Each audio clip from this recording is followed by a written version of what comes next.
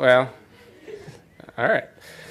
So several weeks ago, I was talking to this man, and against my better judgment, I engaged with him, which was foolish, and this was a huge mistake. So we spoke about the things you'd normally expect someone of his age to focus on, like Metamucil, left lane drivers, and eating at 3:30 in the afternoon. And he eventually asked me what I'm going to talk about today, and I said Luke 15. He said, "Again? You just did that like 2 or 3 years ago." And doctor, I replied, it's been 8 years since we talked about this. And then he said, I need to go lie down. And so he left.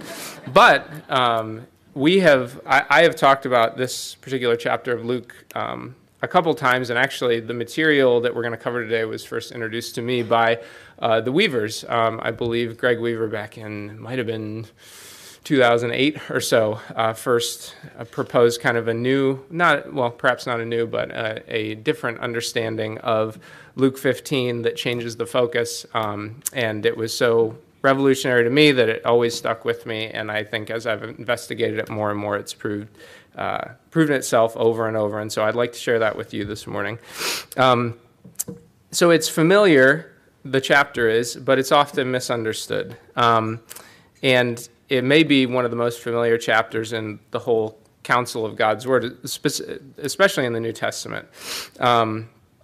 Today we're going to focus on several key items in Luke 15. We're going to, first, if you don't know why Jesus is delivering the parables and to whom, you'll probably misapprehend their significance. No surprise there. Second, though our tendency is to separate the three parables of the prodigal son, lost sheep, and lost coin, they all must be considered together to figure out what exactly Jesus is teaching here. And third, I'll make the case that our modern day focus on the prodigal himself is entirely misplaced, and that he's actually the least important character in the whole chapter, not the most important. Fourth, I'll point out that there's no actual end to the chapter. If you've ever read it before, you might have felt like this is a bit of a cliffhanger, and it's designed by Jesus to be that way. And so we'll look at that. It's actually Jesus kind of inviting you in to finish the parable, or inviting the Pharisees, in this case, in to give a response, which we'll talk about. Fifth and lastly, we'll talk about the radical self-emptying picture of the Father that Jesus reveals throughout these amazing stories. So this painting, this painting here, hangs in the front foyer of my parents' home in Florida. It was on my dad's wall. It is in his windowless office for many, many years. Can anyone name the painting? Anyone name the painter? Rembrandt? Yes. I'm not going to say it with the right inflection, but Rembrandt. And it's The Return of the Prodigal Son, which is one of his most famous works. So in much the same way that the parable of the Good Samaritan itself and depictions of it throughout the centuries are familiar to us, the parable of the prodigal is recognized and thought of fondly by 21st century Westerners. However, though these stories are easily remembered, the context, and if you try and think right now off the top of your head, what is the context for each of those well-known parables, those are maybe not so easily recalled. I watched the film Collision many years ago. Perhaps many of you will have seen it, been familiar with it. I believe we even watched it here once or twice, maybe even as a congregation many, many years ago. It's a documentary about an ongoing dialogue and series of debates between Douglas Wilson, who's a pastor and author and theologian out in Idaho. I believe Steve follows him pretty closely, and the late atheist firebrand Christopher Hitchens. At one point in the film, Hitchens is asked kind of what sort of new information Wilson has imparted to him about the scriptures. And Hitchens replies that the parable of the Good Samaritan was really illuminated for him once Wilson described in detail the antipathy and the hatred that Jews had for Samaritans, thus making the Samaritan the hero of the parable was a big deal and a detail that Hitchens had missed all of those years. So that one detail, and Wendell's talked about that innumerable times, but the one detail importantly ties back to the question that gave rise to the parable of the Good Samaritan in the first place, the Jewish teacher of the law pointedly asking Jesus, "Who is my neighbor?" i.e., who is the neighbor that the Old Testament law calls me to love? So that is the context of the parable of the Good Samaritan, which again is a little bit harder to recall than the parable itself. So just as it proved transformative for Hitchens to fully understand Jesus' teaching of loving one's neighbor and why he gave it, even if that neighbor is reviled, so too it will help us to see Luke 15 with new eyes if we understand exactly why Jesus tells these three separate stories that all make the same point.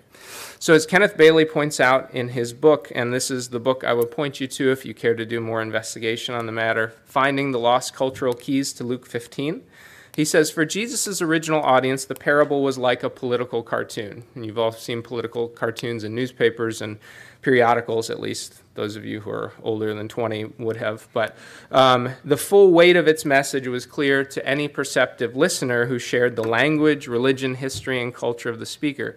But what of the reader who came to that same story 2,000 years later? What the original speaker intended to say to the original listeners remains the center of our quest, and that will be this morning as well. When we turn to Luke 15, 1 and 2, and you're free to do so, I'll have the verses up on the screen here as well. We see what gave rise to these three remarkable parables. So Luke 15, 1 and 2, now the tax collectors and sinners were all drawing near to him, being Jesus, and the Pharisees and the scribes grumbled, saying, this man receives sinners and eats with them. Here we see the familiar complaint from the Pharisees, scribes, teachers of the law, etc., towards Jesus. The man fraternizes and shows acceptance towards sinners and outcasts in Jewish society. Sinners here is, in the words of Gary Inrig, it's referring to the ordinary people who lived with indifference to the rigorous observances of the pious, that being the Pharisees.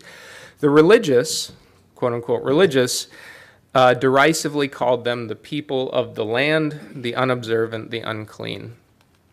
This sort of interaction that Jesus has with the Pharisees in these first two verses is like a drumbeat throughout the Gospels. Classes of people that the teachers of the law thought so reprehensible that they refused to even teach the law to them. I'll say that again. There were classes of people that the Old Testament, or that the Jewish teachers of the law refused to approach even to teach the law to. Jesus singles out for table fellowship, acceptance, benevolence, healing, and societal inclusion. Not only does Jesus not shun them, but he welcomes them. All we are told is that the sinners and tax collectors were drawing near to Jesus, and this was entirely too much for the Jewish leaders to handle. The people of the land were not spiritually observant in the way that the Pharisees wanted, but they were drawn to Jesus to the same degree that they were repelled by the Jewish ruling class. The teachers of the law knew that Jesus' loving behavior was in sharp distinction to their own, and thus a harsh critique of them as well. As a result, they grumbled. And this grumbling is actually much more important throughout the parables than it would initially seem. This is the fulcrum of Luke 15, in sharp contrast to the bitter complaining of the Jewish leaders, whose responsibility it was to care for the common Jewish people, including sinners and tax collectors, and who abdicated that role. Jesus will paint a picture of God that shows he will win back his wayward creatures with a sacrificial, costly love. Far from ostracizing and shaming the people of the land, Jesus will point out that he will do whatever it takes to reconcile them to the Father, and that heaven rejoices when even one such lost sinner is brought back to the fold. This is the wild difference between Jesus and his interlocutors, and it gives us tremendous insight into the character of God. If we are to understand Jesus' comprehensive response to the teachers of the law's complaint, we must take all three parables together, for they each make the same emphatic point. The three main characters, the Good Shepherd, the Good Woman, and the Good Father, whom we'll talk about, will do whatever it takes to recover that which belongs to them and has been lost. Jesus is saying, in effect, to the Pharisees, it is your job to reconcile the lost Jews to the fold, not to exclude them from fellowship and spiritual care. Since you have been derelict in that duty and begrudge my efforts to win them back, I will show you just how far your attitudes and behavior are from what God truly wants. You think you know the heart of the Father and enjoy favor with him, but you do not. So Jesus starts in earnest by grabbing the Pharisees' and scribes' attention. If they were only halfway listening before, the interaction goes on to a knife's edge now. Verses 3 and 4 read, So he told them this parable. What man of you, having 100 sheep, if he lost one of them, does not leave the 99 in the open country and go after the one that is lost until he finds it? Instantly, Jesus had put the Jewish leaders in a hypothetical that would have been abhorrent to them. Asking them to consider themselves dirty, unclean shepherds is one thing, but to imagine that they were irresponsible in that hypothetical vocation, somehow losing a sheep, was a further insult to them. We won't get into how the position of shepherd had fallen into disrepute amongst the first century Jews since the time of David, or at least the first century Jewish rulers. If you think back to Psalm 23 and that it is seemingly a venerated vocation, it is sufficient to note for today that the Pharisees would be offended by the hypothetical and further incensed at being blamed for the loss of the sheep. For those of you who took Spanish in school, and maybe Kendra can help if she's here. She's not here? Okay, she's not here. But if you, this tendency to speak in such a way that you eschew blame for things is very common in the Spanish language, and Jesse would and others would know this very well. When you learn how to say, I dropped the plates in the kitchen in high school Spanish, you don't necessarily say that I dropped the plates in the kitchen and they broke. You say, what? Plate dropped on me, or the plates dropped themselves. And so, like Uncle Leo in, no, not Uncle Leo. I was going to make a Seinfeld reference and it blew up in my face. All right. It drove itself into the swamp. All right. So, when you speak of the plates dropping, it is you are absolving yourself of blame in first century Galilean culture and in even Spanish culture to this day. Sorry, I lost my place. So for Jesus to say that the Pharisees were at fault for losing the sheep would have been a break in custom for the time. Jesus continues in verse 5. And when he had found it, that is the sheep, he lays it on his shoulders rejoicing. And when he comes home, he calls together his friends and neighbors, saying to them, Rejoice with me, for I have found my sheep that was lost. Just so I tell you, there will be more joy in heaven over one sinner who repents than over the 99 righteous persons who need no repentance. So we know here at Trinity that scrutinizing details of Jesus' parable is often to our detriment. We miss the main point and investigate things that Jesus never intended to talk about, or to teach on, rather. However, a few notes about the search for the sheep are in order here. For one, if a shepherd was presiding over 100 sheep, they likely belonged to various families of the village, and to lose even one would have been a significant setback. Second, the terrain over which the shepherd would travel could be hazardous. It's not like living in Indiana where you've got just flat, unabated farmland as far as the eye can see.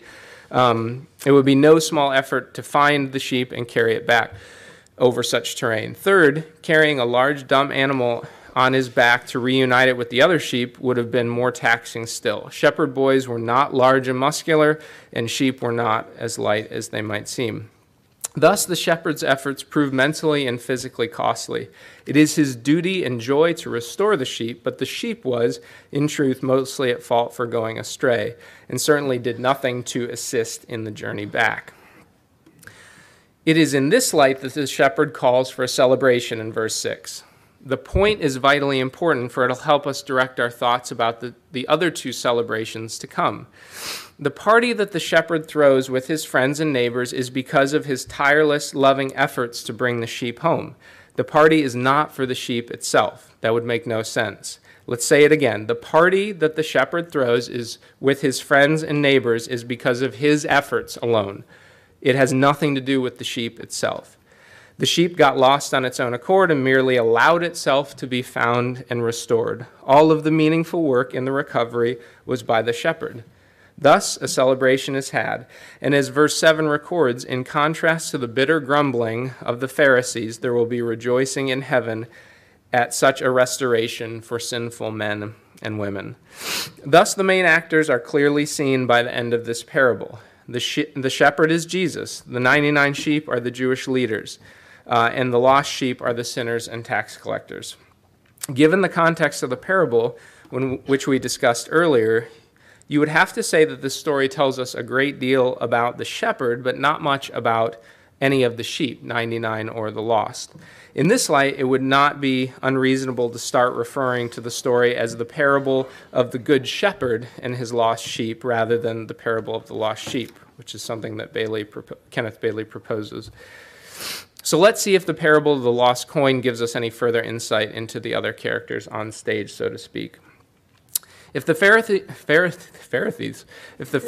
thought they were going to get a break, Jesus fires off another salvo at the beginning of his next thought experiment. Verses 8 through 10. Or what woman, having 10 silver coins, if she loses a coin, does not light a lamp and sweep through the house and seek diligently until she finds it? When she has found it, she calls together friends and neighbors, saying, "Rejoice with me, for I have found the coin that I had lost." Just so I tell you, there is joy before the angels of God over one sinner who repents. Jesus first told his listeners to put themselves in the place of an unclean, negligent shepherd. Now he tells them to imagine that they're an absent-minded woman. To the first century Pharisaic ear, there would have been nothing more distasteful than this. Women were second-class citizens, in their estimation, occupying a rung of society that was beneath Jesus' interlocutors. But here Jesus is humbling the teachers of the law while even while instructing them on the love of God. As with the parable of the Good Shepherd, let's give a few points of context here. First, the 10 silver coins likely represented 10 days' worth of wages for the woman's family, a large sum of money to villagers of meager means. Whether those coins were worn as a necklace, as some suppose, or stored in a cash box, or kept track of by other means, we can't say. Nevertheless, one going missing on this woman's watch is a serious indictment if it is not recovered. Second, a typical house for such a family is very hard to imagine living in the houses that we live in this day. But even during the daytime, it would be dark inside and the house would be possibly windowless. This gives much more understanding to why it would be so difficult to find a coin on the floor, even in the middle of the day. The floors would likely have been made of dirt and beset by cracks and crevices of various depths. It is against this backdrop that we can imagine the woman frantically lighting a lamp and sweeping vigorously to locate her missing coin. The diligence with which the woman searches is emphasized in a way the shepherd's efforts in the previous parable were not. There's a bit more color there now. The shepherd's endeavors were largely left up to the listener's imagination, but not so with the woman. We are not told how long she scoured the floor, but as anyone who's looked for a set of car keys can attest in their own home, however long the search took, it probably felt like an eternity. Perhaps a better analogy for us today would be searching for a missing engagement ring gemstone in the sand on the beach. A daunting, exhausting effort might be required, but the reward of eventually finding it would be worth the sacrifice. Thus, though it may seem odd at first for the woman to celebrate with her friends and neighbors after a first reading of this, it now becomes clear that the party is thrown for the same reason the shepherd rejoiced with those around him in the first parable. Namely, the woman's costly efforts have restored the coin to its rightful place, safe in her family's possession. Knowing that the coin only has incidental importance in this story, we can safely relabel Jesus' hypothetical as the parable of the good woman who seeks diligently, or the parable of the good woman and her lost coin. And just as we pointed out with respect to the shepherd's gathering of friends and family, The celebration is not about the coin. That would, again, make no sense, but rather about the woman's tenacity in recovering it. Jesus concludes this parable again by noting the great joy in heaven over God's efforts in the restoration of even one sinner. Once more, Jesus is calling the Pharisees to align with him and adopt a similar attitude and relationship to the people of the land that they so despise. In taking in the total counsel of the first two parables in Luke 15, we have been told a fair bit about the characters representing God, the shepherd and the woman, but very little about the characters representing the Pharisees, the 99 sheep in the first and no one in the second, or the sinners and tax collectors, the lost sheep and the lost coin. But that is about to change. The third and final parable starts off with a reprieve for the Pharisees. Jesus asks them to imagine that they are a man with two sons. So far, so good. We'll dissect this parable piece by piece as it's too intricate to put on the screen and keep in mind all at once. So verses 11 through 13. And he, Jesus, said, "There was a man who had two sons, and the younger of them said to his father, 'Father, give me the share of the property that is coming to me.' And he divided his property between them. Not many days later, the younger son gathered all he had, and he took a journey into a far country, and there he squandered his property in reckless living." One of the most overlooked aspects of Jesus' third parable is that there are two sons involved, not one. The older son's involvement seems to be restricted to the bookends of the parable, but as we'll see, his absence in portions is quite central to Jesus' rebuke of the Jewish rulers. The upshot is that though the action revolves around the younger son throughout the parable, it is the father and older son who are the main characters and about whom Jesus is proposing to teach. More on that in a few minutes. As Kenneth Bailey points out, once this cast of characters is introduced to the Pharisees, the Near Eastern mind of first century Galilee would start to order them in order of importance. First, the father. Second, the older son. Third, the younger son. That is the order of importance. As a result, the opening speech from the younger son is absolutely shocking, as most of you will probably know. It is shocking, offensive, distasteful, and totally out of order. We have likely read the passage too many times and are too far removed from the culture to feel its true weight, but it is equivalent to telling your father, "I want you dead." We also don't appreciate how radical the request is, as we who are 21st century Westerners are largely disassociated from our families in terms of our identities. In contrast, the first century Jew's identity was intricately intertwined with that of his or her family. Men and women spent their entire lives preserving the wealth, customs, religion, and honor of the families they were born into. They lived, worked, and socialized primarily with their immediate family and extended family. So, the younger son not only wishes his father dead, but he is violently breaking with everyone and everything he has known. At this point, the Pharisees expect Jesus to tell them that the father launched into some sort of verbal tirade, chasing his son out of the house, perhaps beating him in the process, as this would have been expected. But that did not happen, as we know. Instead, Jesus tells them that the father granted the request. It must be said that there is no analogous behavior in the whole of Jewish literature up until this point to what the father has done here. If you have children, you know what a dagger to the heart the son's request would be. Actually, a literal dagger to the heart might be preferable. The fact that the father reacts with such long-suffering patience and love is just as unexpected as the son's words are. This is the first example of self-emptying, humiliating love that the father is willing to suffer for his son. That the father grants the insulting demand of his son is a second example of the costly benevolence. Jewish fathers could, in theory, divide up inheritance for their children while they were still living. But this would be done in the rarest of circumstances at the end of the father's life, and it would be invariably initiated by the father. It would never come at the behest of a son. The father in this parable, however, seems to be in good health and is approached by his son, not the other way around. This, again, would have been unheard of. At this point, the older son, who has been absent so far, is expected to intervene and broker peace between the two. He is expected to rebuke his younger brother for such insolence and pledge loyalty to his father's continued life and care. But the older brother is nowhere to be found. Verse 12 tells us that the father divided up his property between them. That's a key word, which means the older son accepted his 2/3 of the estate and the younger brother his 1/3.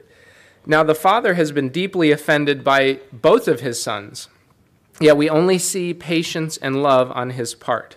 This is the third example of self-disregarding, unimaginable love by the father. As far as the arc of restoration and recovery goes, the father has not one, but 2 sons to reconcile. Again, by accepting the inheritance, the older son has just as much offended the father. And the father must not only reconcile them, these sons of his, to himself, but to his family, extended family, and to his village as well. Near Eastern villages are small, and the news of such egregious conduct would have spread quickly. The villagers may have even enacted a formal ceremony that signified the cutting off of the younger son from their lives. He would be, for all intents and purposes, dead to them after that. Verse 13 tells us that the younger son gathered all he had, which is another way of saying he liquidated the father's inheritance. This would mean that the livestock, land, belongings, etc., would need to be turned into cash for his upcoming journey. As we mentioned, those in his immediate vicinity were likely the only market to sell off what he had, and they were not going to give him a fair price. Haggling, as many of you may know from having visited different parts of the world, especially the East and Near East, haggling can take a long time. It can sometimes take weeks, months, or years, depending on if the transaction is a large or small one. But we are told that the boy completely liquidated in not many days later. He was desperate to leave and took what he could get in the time he could get it. Verse 13 concludes that the younger son squandered his property in reckless living in a far country. The far country likely implies a Gentile land, but how the son came to be without money doesn't necessarily involve sinful behavior. It could, but we don't know. There are likely better, softer ways to translate what the younger son is up to in the foreign country. Also, we tend to view the younger son's conduct in the far country negatively as a result of the elder son's presumptuous accusations later in the parable. But the elder son was speaking from ignorance and had no idea what his brother was up to. Regardless of how it happened, the younger son lost all he had. Verses 14 through 16 tell us, "And when he had spent everything, a severe famine arose in the country, and he began to be in need. So he went and hired himself out to one of the citizens of the country, who sent him into the fields to feed pigs. And he was longing to be fed with the pods that the pigs ate, so no one gave him anything." Most of you already know the indignity of a once affluent Jew tending to swine and longing to eat the undigestible carob pods that the pigs consumed. He went from having all he could have asked for to having nothing. Note that his main concern, and this is extremely important, note that his main concern, as anyone in a famine would have as well, is getting food. This will be important in a minute. Gary Inrig points out again, in a time of famine, pigs are more valuable than people, and so, as he says, no one gave him anything. The son's most pressing problem was hunger, nothing else. Verse 17 continues. It might continue.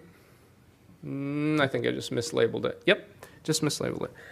"But when he came to himself, he said, 'How many of my father's hired servants have more than enough bread, but I perish here with hunger? I will arise and go to my father, and I will say to him, Father, I have sinned against heaven and before you. I am no longer worthy to be called your son. Treat me as one of your hired servants.'" This passage is quite the oil slick, because for most of us, most of our lives, we've been taught that this is the moment where the prodigal comes to himself, so to speak. He repents, he strikes out for home, having learned a valuable lesson. Except that interpretation doesn't fit at all, either internally or externally, with what we're reading. Externally, this does not at all fit with the previous two parables. Restoration of the sheep and the coin were achieved through the sacrificial efforts of the shepherd and woman, respectively. The sheep and the coin did absolutely nothing to engender their own rescue. So are we to conclude that Jesus is making the exact opposite point in the third parable that he's making in the first two? This doesn't seem very likely. Internally, the prodigal coming to himself and realizing the error of his ways in the far country seems dubious given the preceding text. This seems more like a modern-day Western interpretation. We are told once again that the chief main concern of the prodigal is hunger. He says, "How many of my father's hired servants have more than enough bread, but I perish here with hunger?" His concern is not reconciliation with the father, his brother, or community, as we would think. It is hunger. How can I address my hunger? We can see what is top of mind quite clearly for him by the plan that he hatches. He says, "I will arise and go to my father, and I will say to him, 'Father, I've sinned against heaven and before you. I'm no longer worthy to be called your son. Treat me as one of your hired servants.'" The solution he comes up with is money to buy food, getting hired back on, being able to buy food and have food once again, which means his main concern is once again hunger. Further, the phrasing here is instructive. If the "I have sinned against heaven and before you" language seems familiar, it's because Pharaoh said the exact same thing to Moses in Exodus 10:16 when he was trying to manipulate Moses. Jesus may have been expecting the Pharisees to call this to mind. Also, the request to "make me like one of your hired servants" is telling. If the prodigal's primary worry was about restoration and repentance, this demand makes no sense. If the goal is money and food, it makes a lot of sense. No truly repentant sinner, having done anything akin to what the prodigal had just done to his father and community, would make demands of the one from whom he is seeking forgiveness. This is likely a ploy by the prodigal, just like his initial request to the father to get what he wants when he wants it. Verse 20. "And he arose and he came to his father, but while he was still a long way off, his father saw him and felt compassion and ran and embraced and kissed him. And the son said to him, 'Father, I've sinned against heaven and before you. I am no longer worthy to be called your son.' But the father said to his servants, 'Bring quickly the best robe and put it on him, and put a ring on his hand and shoes on his feet, and bring the fattened calf and kill it, and let us eat and celebrate. For this my son was dead and is alive again. He was lost and is found.' And they began to celebrate." To put it bluntly here, Jesus' emphasis in verses 20 to 24 is not the return of the son, but the unbelievable actions of the father. The father's conduct here is the fourth and most striking example of the self-emptying, strident love that we've been seeing over and over. To see the son at a great distance, the father would have to be actively watching for him every day. The father's estate is probably not on top of some hill where he can just glance out the window like we would imagine and see his son coming. The father would have been faithful in watching for the son, as he was probably gone for years, and would have gone out of his way to do so. The prodigal's village would have been very compact, likely, with tight, winding streets, and returning to his father's house would have meant navigating through hostile neighborhoods. In this light, we can understand the father's diligence. He knows his son will probably fail. And will come home, but he doesn't want him to face the scorn and hatred of the community. When the father sees the prodigal on the road leading to the village, several important things happen. First, the father has compassion on the son. Just as in the parable of the Good Samaritan, the character least likely to show compassion ends up doing so. The father has every right to have his son beaten, disown him, ignore his requests, and so forth, but he chooses not to. Second, the father runs to the prodigal. We could spend forever on this, but we won't. We'll just say dignified men who have vast wealth do not run, especially in that culture.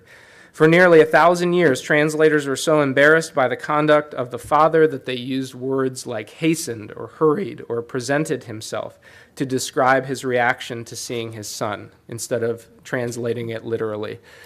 Running is seen as an activity for children, not well-respected elders of a community. It was disgraceful for a Jewish man even to show the skin on his legs for a brief moment. Third, the father falls upon the son's neck and kisses him. Note that he didn't wait to hear the son's prepared speech. The father makes the first action upon getting to the son. The father is the one, even if the son has returned with impure motives, the father doesn't care, and I would think that we all understand and can relate to that on some level. Further, it is the son who is expected to fall upon his face and kiss the feet of his father, not the other way around. The Greek in the text in this case shows that the father kissed him repeatedly, fell upon his neck and kissed him. This is an amazing series of gestures by the father, as the entire village would likely have been watching this self-emptying and humiliating love that he has for his younger son. Notice that when the prodigal does give his prepared speech, fashion out of me a craftsman is omitted. That phrase, fashion out of me a craftsman, is nowhere to be found. This is likely in light of the father's loving conduct. The prodigal is disarmed, and perhaps for the first time is genuinely repentant. Reconciliation and repentance from the son at this point fits with the previous two parables, as the father has exerted a Herculean effort to win back his son. Just as the sheep and the coin, in some sense, accept that their rescue is entirely at the initiative of the shepherd and the woman, so too the prodigal finally concedes to his father's long-standing efforts to love him radically and unconditionally and restore him. Thus, we have an interesting way of defining repentance across all three parables, and that would be acceptance of being found. In verse 22, the father calls for his servants to bring his signet ring, his best robe, and sandals to clothe a very likely a nearly naked, shoeless, and destitute son. To this amazing father, there is no more room for the indignity of the prodigal's past decisions, as the boy was well and truly restored by his efforts. Not content, the father calls for the fattened calf to be killed and for a celebration to be had with the village. Such an animal may have served up to 200 people and would have been accompanied by a band, dancing, and other activities. This is obviously, in part, an effort to reconcile the prodigal to the community that he has alienated and who cut him off years ago. You will recall the reason for the parties in the previous parables. They were held as a result of the strenuous, loving efforts of the shepherd and the woman. Jesus is making the exact same point here. The long-suffering, costly love of the Father is what is being lauded here, not the return of the Son. The party is only incidentally to do with the younger son. It is specifically and primarily for the efforts of the Father, just as it was in the previous two parables.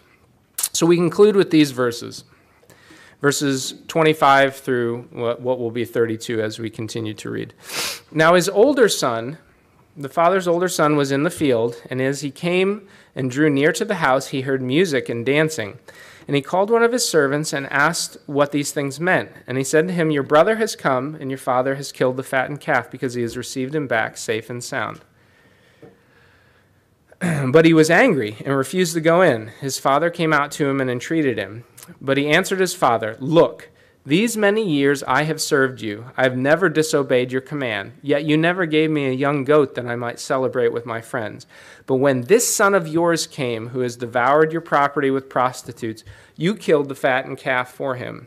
And he said to him, "Son, you are always with me, and all that is mine is yours. It was fitting to celebrate and be glad, for this brother, your brother was dead and is alive. He was lost and is found." Jesus' critique and admonition to the Pharisees is about to come into full view as the elder son who represents them re-enters the parable. Upon coming in from the field and hearing not only that his brother is alive and has returned, but that he has been reconciled to the father and village, i.e., has been received back safe and sound, or in some translations, has been recovered with peace, the older son becomes enraged. He will not go into the party and will not participate in his brother's restoration. He is embittered and begrudges his brother's newfound status and his father's self-sacrificial efforts.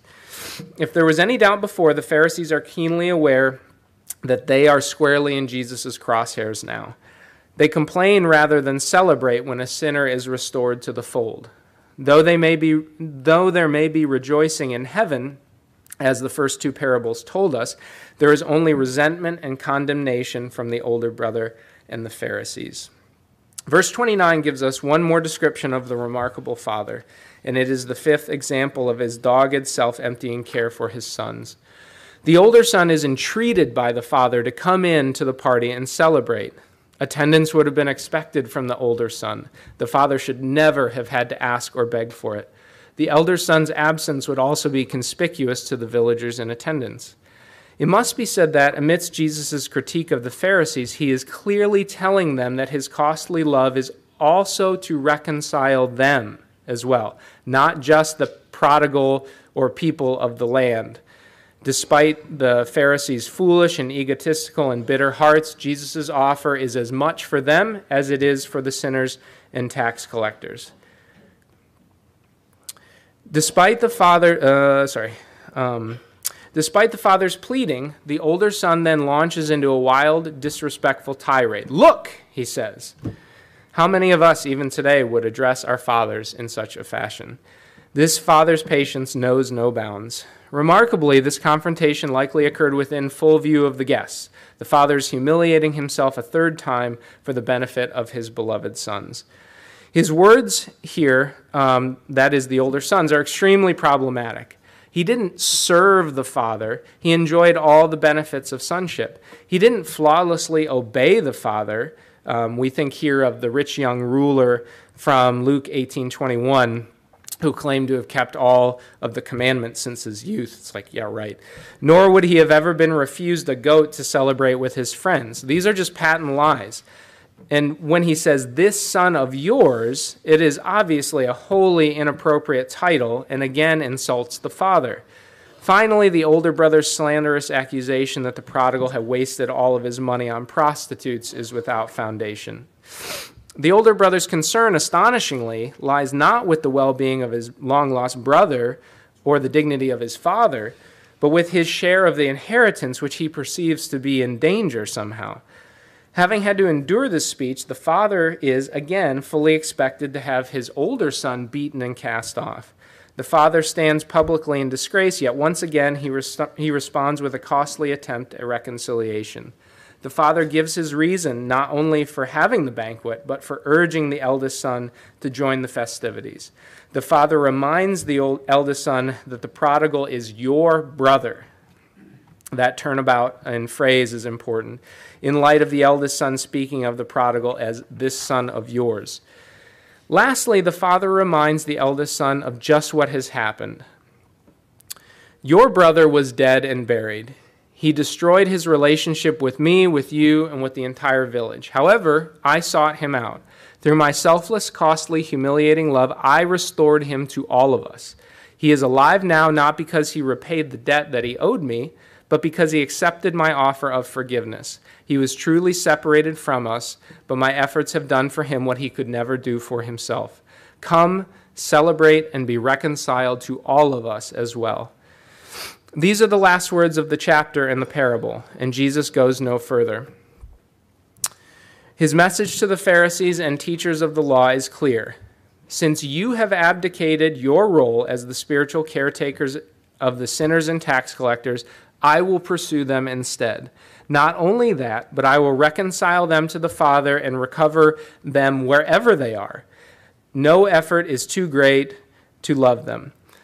All they need to do is accept being found by me. And the same is true for you, self-regarding Pharisees. My self-emptying love is for you as well. All you need to do is accept my monumental efforts on your behalf.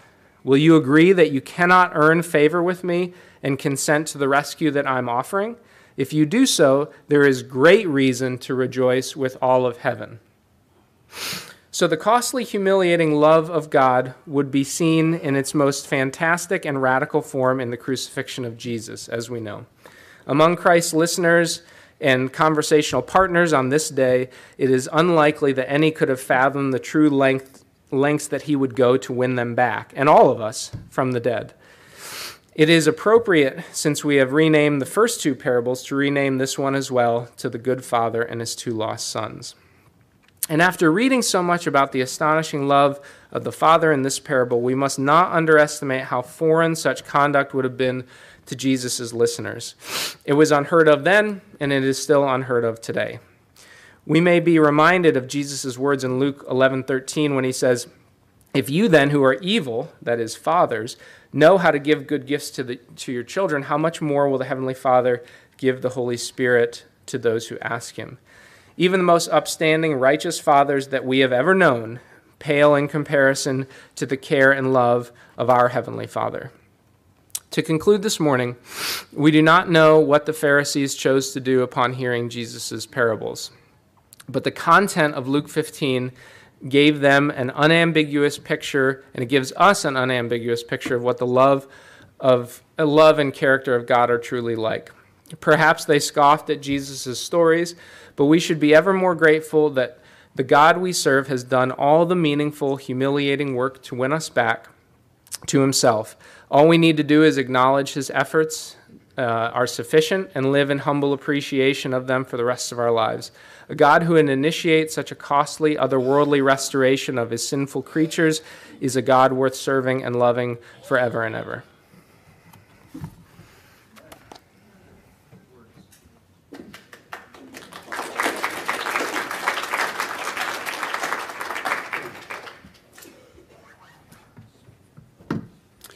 Thank you, Nate. Poor Nate was not physically on his A game this morning. You could probably tell that with the sniffles.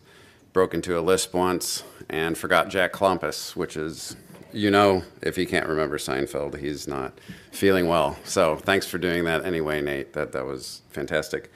I always like hearing Nate speak because he's a good student and a good teacher.